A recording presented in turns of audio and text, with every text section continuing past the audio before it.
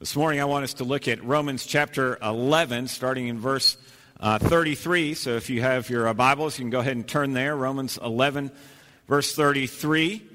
Next Sunday is Palm Sunday, and so we will switch gears out of the book of Romans for a little bit and use that Sunday to kind of prepare our hearts and our minds for the celebration of resurrection, the celebration of Christ, and in that special week in our redemption. But before we look at this passage, just to prepare you with this, your Bible may have the heading starting in verse 33 about how this is a doxology. This is a doxology of Paul that he gives. That word doxology is not in the Bible. It's just what we call this special section of Scripture. There's various doxologies throughout the Bible. And doxa, which is the beginning of doxology there, just means glory. And so doxology is like an outburst of praise, an outburst of worship, an outburst of giving God glory and honor, just a special time to really praise Him for who He is. In our service, we do this every week. We sing a doxology that we sung moments ago after the offering before the Apostles' Creed. It's just this outpouring or outburst of worship to God and thankfulness to God for who He is. At the end of the service, you know that I give a benediction. This is a blessing from God that we receive from Him, something that we take with us as we exit the doors of the sanctuary. We go into the world pursuing the calling that God has on each and every one of us in our lives with that blessing that He gives. It's something that's given to us. A doxology is something that we give to God. It's that worship of Him, a special praise, a blessing, if you will, that we bless Him with. So with that said, let's read this short portion of Scripture. As you're able, let's stand together. Romans chapter 11, starting in verse 33. Oh, the depths of the riches and the wisdom and knowledge of God!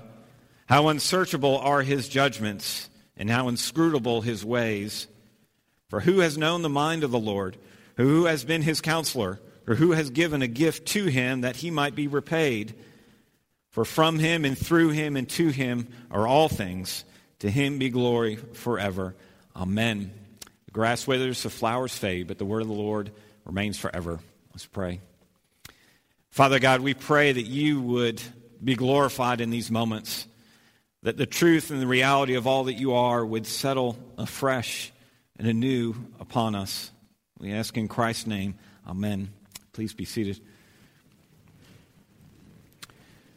Years ago, I made the mistake of allowing a person that was selling a water purifying system into our home to give us some time to talk about this modern marvel, if you will.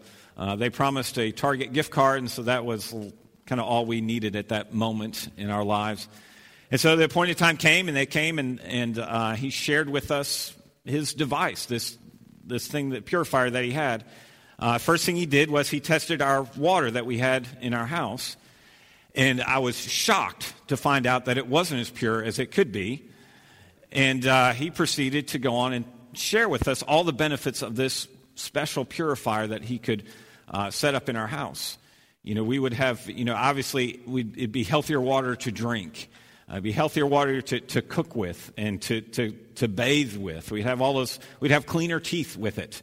To my wife's embarrassment, he took out a rag, poured some of this purified water on it, and got down and scrubbed our carpet back and forth, revealing how much cleaner our carpets would be if we just used this special purified water. So all these health benefits that we would have if we had this purifying system.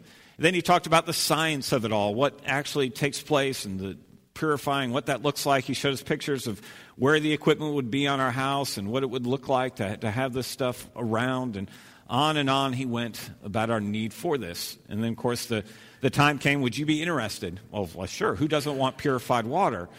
And then he said, well, here's what it would cost. And then I said, well, the budget doesn't allow that. And so round and round we went.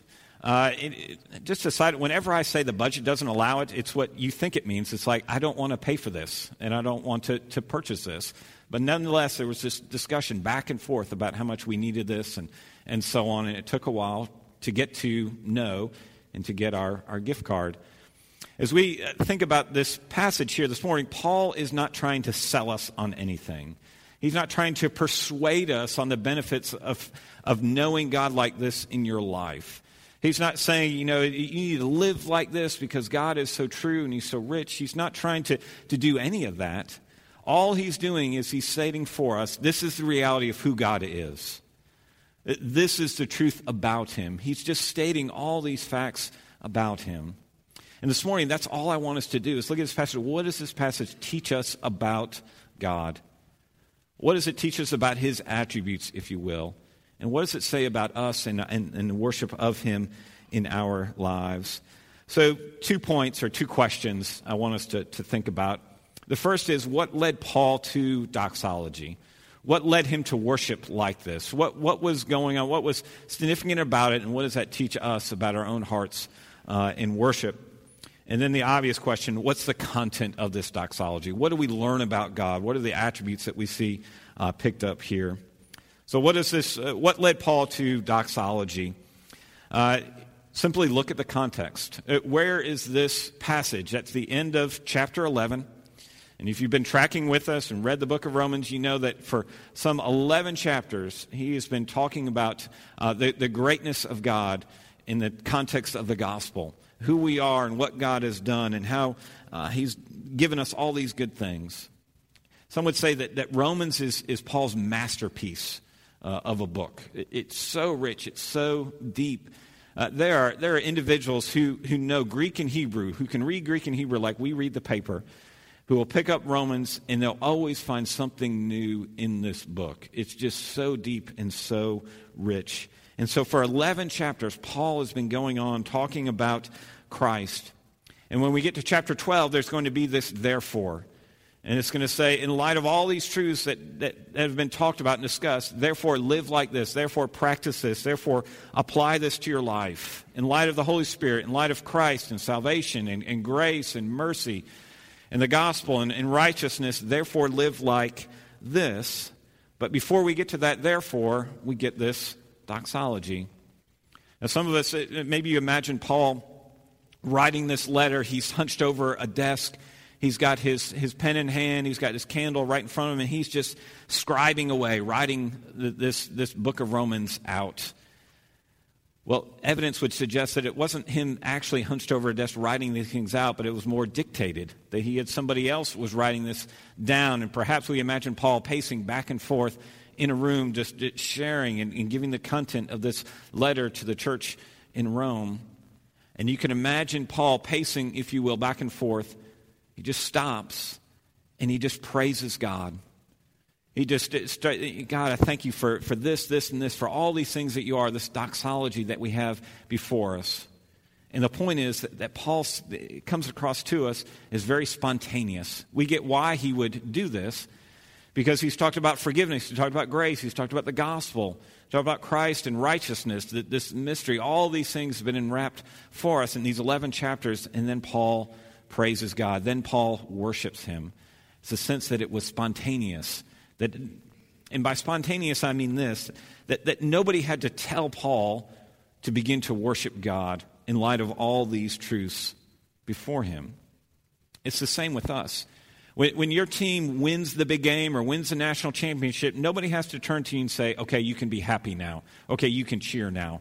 And nobody has to go to you when you're in the Grand Canyon and you're taking in the vastness of this. Nobody has to say to you, okay, you need to be in awe of this. That's how you respond to this event. When you're getting married and your spouse is walking down the aisle, nobody needs to say to you, okay, you need to smile now. You need to be happy now because the love of your life is walking towards you. You just do it. It's just natural. It's what is due. It just comes up from you to be excited or to be happy or to be in awe. And it's the same with Paul. It's spontaneous in the sense that nobody had to tell him, Paul, you know what, you've been forgiven and you've been given grace and adoption and all these other truths. And Paul, now you need to praise God for those things. No, it just comes out. It's just who he is because in light of this truth, in light of this reality that's before him. C.S. Lewis, in his book Reflections on the Psalms, observes how that in the Psalms, you'll have the authors who are talking about God, they're praising God, and often there's this invitation to praise God and to worship him, for God's people to worship him, even for all of creation to come and to worship him. And you think, well, why is that? Why do the psalmists have these invitations for people to come and worship and to give praise to God? Well, the answer is it's just the natural thing to do. When you care about something, when you love something, when you find great joy and delight in something, the natural thing to do is to invite other people in that with you. Lewis writes this. He says, I think we delight to praise what we enjoy because the praise not merely expresses, but completes the enjoyment. And then he gives this example. It's not out of a compliment that lovers keep on telling one another how beautiful they are. The delight is incomplete until it is expressed. The delight is incomplete until it is expressed. And again, we do this all the time. If there was a big game last night, if you're a big Auburn fan, you're going to talk about that game the next day with your friends. Okay? If you got a good health report from the doctor, you're going to talk about that good news with your friends. If you got a pair of shoes or a great dress, you're going to talk about that with other people because you delight in that and you just have to share it. It's incomplete in your life. That the joy in that is not full, it's not meaningful, it's not as weighty as it could be until you talk about it with somebody else. And that's what Paul is doing here. It's a delight in God that he just has to communicate. It just comes out of him. Let's pause here for a moment and think about Paul spontaneously worshiping and ask ourselves, what's our worship like? Because Paul is modeling what it looks like to praise God and delight in him and have affection for him and joy for him. What is our worship of God like? How are we responding to him? The hymns that we sing, the verses that we find in the Bible, what are those doing in our hearts and our minds? How are they resonating with us? In his book, Desiring God, John Piper asked the question, is worship for you joy or duty? Is worship for you joy or duty? And his point in asking that question is the type of worship that brings God honor is worship that comes from the inside. Worship that has resonated in joy and delight. Worship that comes from the outside or in a mechanical way or going through the motions of it does not honor him, does not bring him delight. Again, Paul is led to worship God because of everything that he has been articulating, everything that he has been describing, grace, salvation, righteousness, Christ, and how amazing it is to him for 11 chapters. And then he just begins to praise God in these moments of doxology. If you were to say to Paul, is Jesus your Lord and Savior? He would say, yes, Jesus is my Lord and Savior. We get that. That's obvious to us. But nobody could look at Paul and after hearing and reading what he has written here, could not think that Jesus is more than a Lord and Savior to Paul. Because this doxology tells us, reminds us that for Paul, Jesus, God, the Holy Spirit, was something that he delighted in, was something that he found as his great treasure. Jesus was more than a Lord, more than a Savior, but he was his treasure. In the New Testament, Jesus has these parables, and there's a handful of parables that he has described and told that articulate the kingdom of God or the kingdom of heaven. And in one parable, teaching on the kingdom of God, he makes this analogy, if you will. He says that imagine a treasure. The kingdom of God is like a treasure buried in a field. And some of you know this parable. The kingdom of God is like a treasure buried in a field. And somebody comes across and they find this treasure buried in this field. And that individual, out of the joy in that treasure, wanting that treasure, goes home, has a giant garage sale. He puts everything on eBay that he can to raise up and find enough money to go and buy that field. because he delights in that treasure, because he finds great joy in that treasure.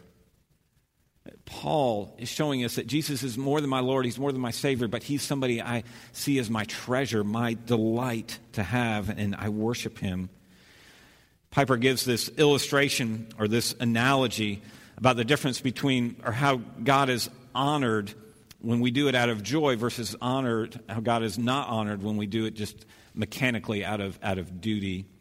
He says, imagine it's your anniversary, and you go to the store and you buy these a dozen roses, and they are beautiful roses, long stem roses. They're packaged right, and you bring them home and you give them to your wife, and it's just perfect Hallmark moment, okay? She takes those roses and says they are so beautiful. She gives you a big hug, and you respond by saying, it's not a big deal, it was my duty to do it. Now, I'm pretty good at marriage because we've been married, we're still married, but I'm going to say to you, the rest of the night is not going to go well for you if you say it was your duty, okay?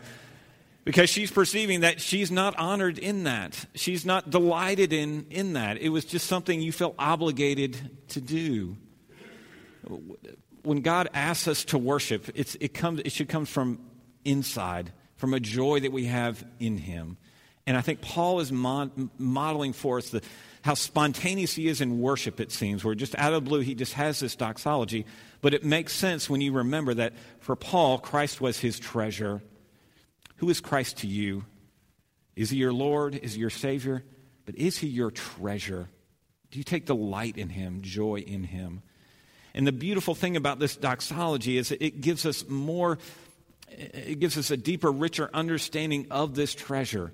Because we all have these moments when we're distracted by this, or we're busy, or we're just feeling out of it, and we need to be reminded of who God is so that we can recapture that joy and delight in him. And so let's look through this doxology and piece it apart. There's three sections I want us to look at from it. The first section is verse 33. And verse 33 articulates for us the depth of God's riches, wisdom, and knowledge. Oh, the depths of the riches and wisdom and knowledge of God, how unsearchable are his judgments, how inscrutable his ways. Some of you are fishermen or fisherwomen, and you go out and you into the lake or to the ocean, and you know that there's only so far that you can see into the water. You know, so many feet down that you can see into the water. You can't see below that surface. You can't see really deep. But what Paul is doing is saying, I'm not going to give you a shallow view of God. I'm going to take you on the depth of who God is, and the depth of our understanding of him. And he introduces us or reminds us of the riches of God. And the riches of God are simply what he owns, everything that he owns, that he is without nothing, that he owns it all. In the Old Testament, it would be described like this, that God owns the cattle on 1,000 hills belong to him.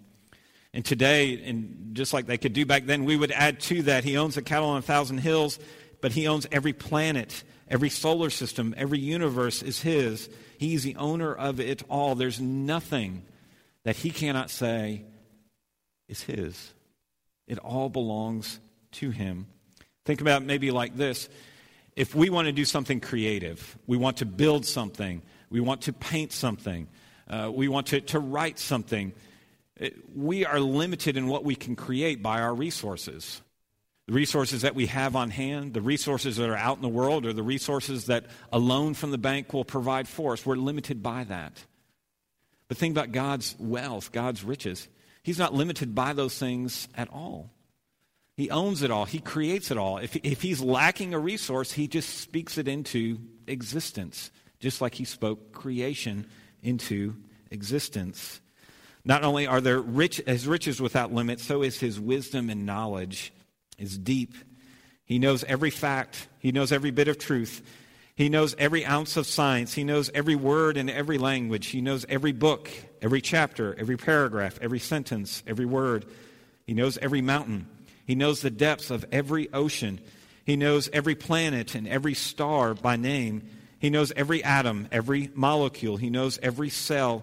He is aware of every event, how every event plays out on every level. The depth and wisdom of God is unsearchable. It's beyond our imagination, and I think we can imagine a lot. How does that resonate with you? To hear the riches of God, to hear the knowledge of God, the wisdom of God, how does that resonate with you? If you're like me, it's just there's a sense of awe, it's a sense of amazement that he could know all those things and have that kind of wealth, those kind of riches, that kind of power. There's a sense of awe that it should stimulate inside of us. But my question for us is why do we have these moments with God where we're questioning or where we're skeptical or maybe when we're kind of critical? It's like, God, why did you do it this way? Or why does it have to be like this? Some of you know that my grandmother, who is 98, passed away recently, and she had a great life. 98, incredible life. She's much beloved in our family, and we had her service in Beaufort shortly ago. And she was buried at National Cemetery there in Beaufort, where her husband was buried because of his service in the military. And I don't know if you've been to a national cemetery or participated in a service there, but when you get there, you've got to be there at a certain time in a certain spot. And then you go to this, what I call this staging area. And maybe I'm more sensitive to this because I'm usually have a hand in these kind of services. You go to this staging area and you wait.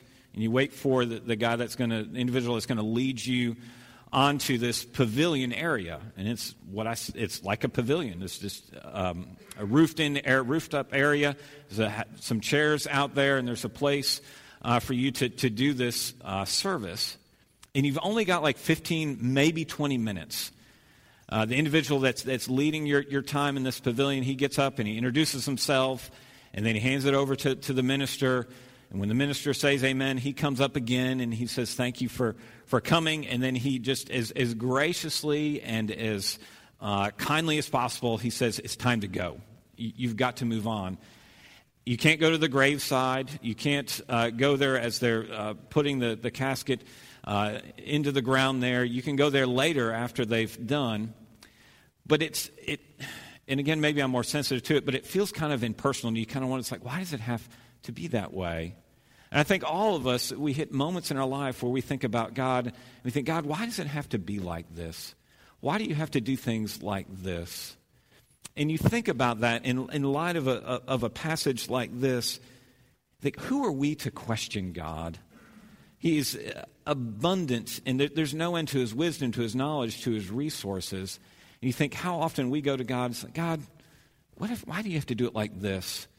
From us, we can barely take care of our finances, or we can barely run our families. We can barely keep up with work activities and scheduling activities and all these kind of things that demand our time. Who are we to go to God and say, God, you know what? Maybe this is not right. When this passage demands of us just a sense of awe, a sense of trusting in who he is. Verse 34 and 35 take us and help illustrate for us the incomprehensibility of his character. The incomprehensibility of his character. He's quoting from two Old Testament verses here. In verse 34, he's quoting from Isaiah 40 when he says, "For who has known the mind of the Lord, or who has been his counselor?" It is unimaginable that we have anything to teach God, that God would lean into us for any reason and say, I need your help here with this area. It's unimaginable that would be the case. Who are we to seek counsel from him? It's him that gives us counsel. It's him that gives us direction. It's him that gives us advice and wisdom. He's the one that examines us, not us examining him. And then verse 35, or who has given a gift to him that he might be repaid. This is him quoting from Job chapter 41. And if you're familiar with Job, you know Job has had a hard time of it. And at the end of that kind of book, Job is wondering about God. Why is it he's questioning God? And God's response to Job is a series of questions. And this is one of those questions. How could you question me? Were you with me when I founded the earth? Were you with me when I founded the stars? Were you with me when I did all these incredible, mighty things? And the answer is no, I don't know. Who am I to question you? Everything under heaven belongs to him. One of the takeaways for us is to allow this incomprehensible character of God, what he's able to do and who he is, to allow that character deepen our trust in him, deepen our following of him, deepen our submission to him, and to stop, in a sense, trying to pray different outcomes for him, to stop praying our own agenda, to stop, if you think about it, trying to wrestle things out of him that we want, that we think are best for us. And this is maybe what I mean by that. Sometimes Christians will ask, what does prayer do? And sometimes we're tempted to think, well, prayer changes God. Prayer changes God. It changes what he's going to do. And I just don't think you can make that assessment in light of this passage, that we are not changing God's mind when we pray, when we're real earnest in our fasting of him. What's really happening is that he is changing us. He owns it all. We are not his counselors, but he gives us counsel. He gives us wisdom. He gives us insight. I mean, who are we to go to him? God, I've been thinking about this, and I know you've been around for a long time, and you've got a lot of power, but, I feel like I've got some positive things to offer to you. It doesn't work like that. God is God of wisdom and grace and power and might. His ways go far beyond us, and we lean into him to help us and to change us, not the other way around. Or sometimes we do this. We say, God, I want to make a deal with you. If you do this, then I will do that. If you do that, then I will do this. Like we can wrestle some kind of outcome from him, that we can bargain with him to make some kind of deal. And in light of this passage, how do you think God's responding? He's up there saying, what do you have that I don't have? If I lack for nothing, and even if I did lack for nothing, I would just make it out of nothing. I don't need you to serve me. There's nothing that you can offer me that I don't have. I'm all powerful. I'm almighty. You have nothing to give me. You have no leverage with me. And yet we think we can offer a deal. If you'll do this, then I will do that. When God is calling us to follow him, to trust his wisdom, to trust his counsel, to trust his ways with our own lives. One pastor says regarding prayer, there's two foundational elements to a healthy prayer life.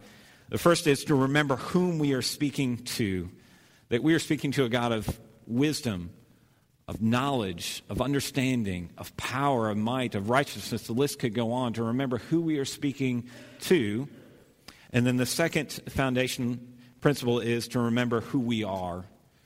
We're not perfect. We fall short. We're broken. We lack in this and that area. We have limitations. To remember our brokenness, to remember his might and his perfection, to remember that he is the creator and we are simply his creature. Well, the last one, verse 36, and then we'll close in prayer. We see here God's independent glory. God's independent glory. For from him and through him and to him are all things. To him be glory forever. Amen. If you had to sum up who God is, sum up his attributes, sum up who he is, this verse would be a big contender, verse 33. And you see it broken down and describing three things. He is the source and owner of it all. He is the source and owner of it all. If you with us here on past Wednesday night, we started a new series talking about the Holy Spirit. And as the teacher was talking about the Holy Spirit, he made reference to Genesis 1:1. In the beginning, God created the heavens and the earth. He is the source of all things. And then Paul goes on to say that all things are through him, which means that all things are sustained by him. The psalmist puts it like this: when you give it to them, they gather it up. When you open your hand, they are filled with good things. When you hide your face, they are dismayed. When you take away their breath, they die and return to the dust. When you send forth your spirit, they are created, and you renew the face of the ground. He is the source of all. Everything is held together by him every day of our lives. And finally, he is the purpose of all things. All things are for his glory. Your salvation is for his glory. Your calling is for his glory. Christ is for His glory. His grace is for His glory. His answering our prayers is for His glory. Everything is about His glory and His honor. The catechism that's beginning to be taught on Wednesday night starts with this statement: the chief end of man is to glorify God and enjoy Him forever. It's all for His glory. And that glory is our delight, our treasure. You notice the last word is amen. It's like Paul is inviting us to say amen with him. And when we say amen, we're saying, let it be, that this is so true. I confess this to be real. I confess this to be my reality. When I say amen, it's like I want Him in my life like this. I want to know Him as my counselor. I want to know Him as my God. I want to know Him as a God who has infinite wisdom, has infinite power, and I want to be spent for His glory. Take this verse, take this passage, and let it be a help to you to get that joy in God, to be a model. This is what it means to delight in Him, to have these things, to know the reality of these things are going to produce a God in your life that's a treasure, that's somebody you delight in. Let's pray and ask Him to work.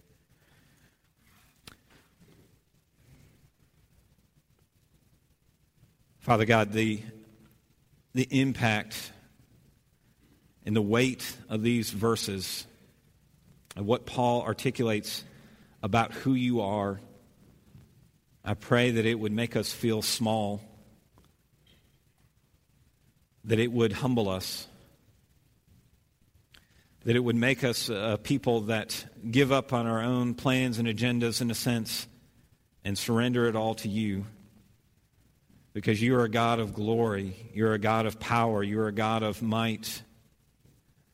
Father God, would You help us to understand more of the reality of who You are, that Your attributes would weigh upon us in such a way as not a burden, not a duty, but in such a way that resonates You as our treasure, You as one that is all satisfying in all good, in our good. We ask all this in Christ's holy name. Amen.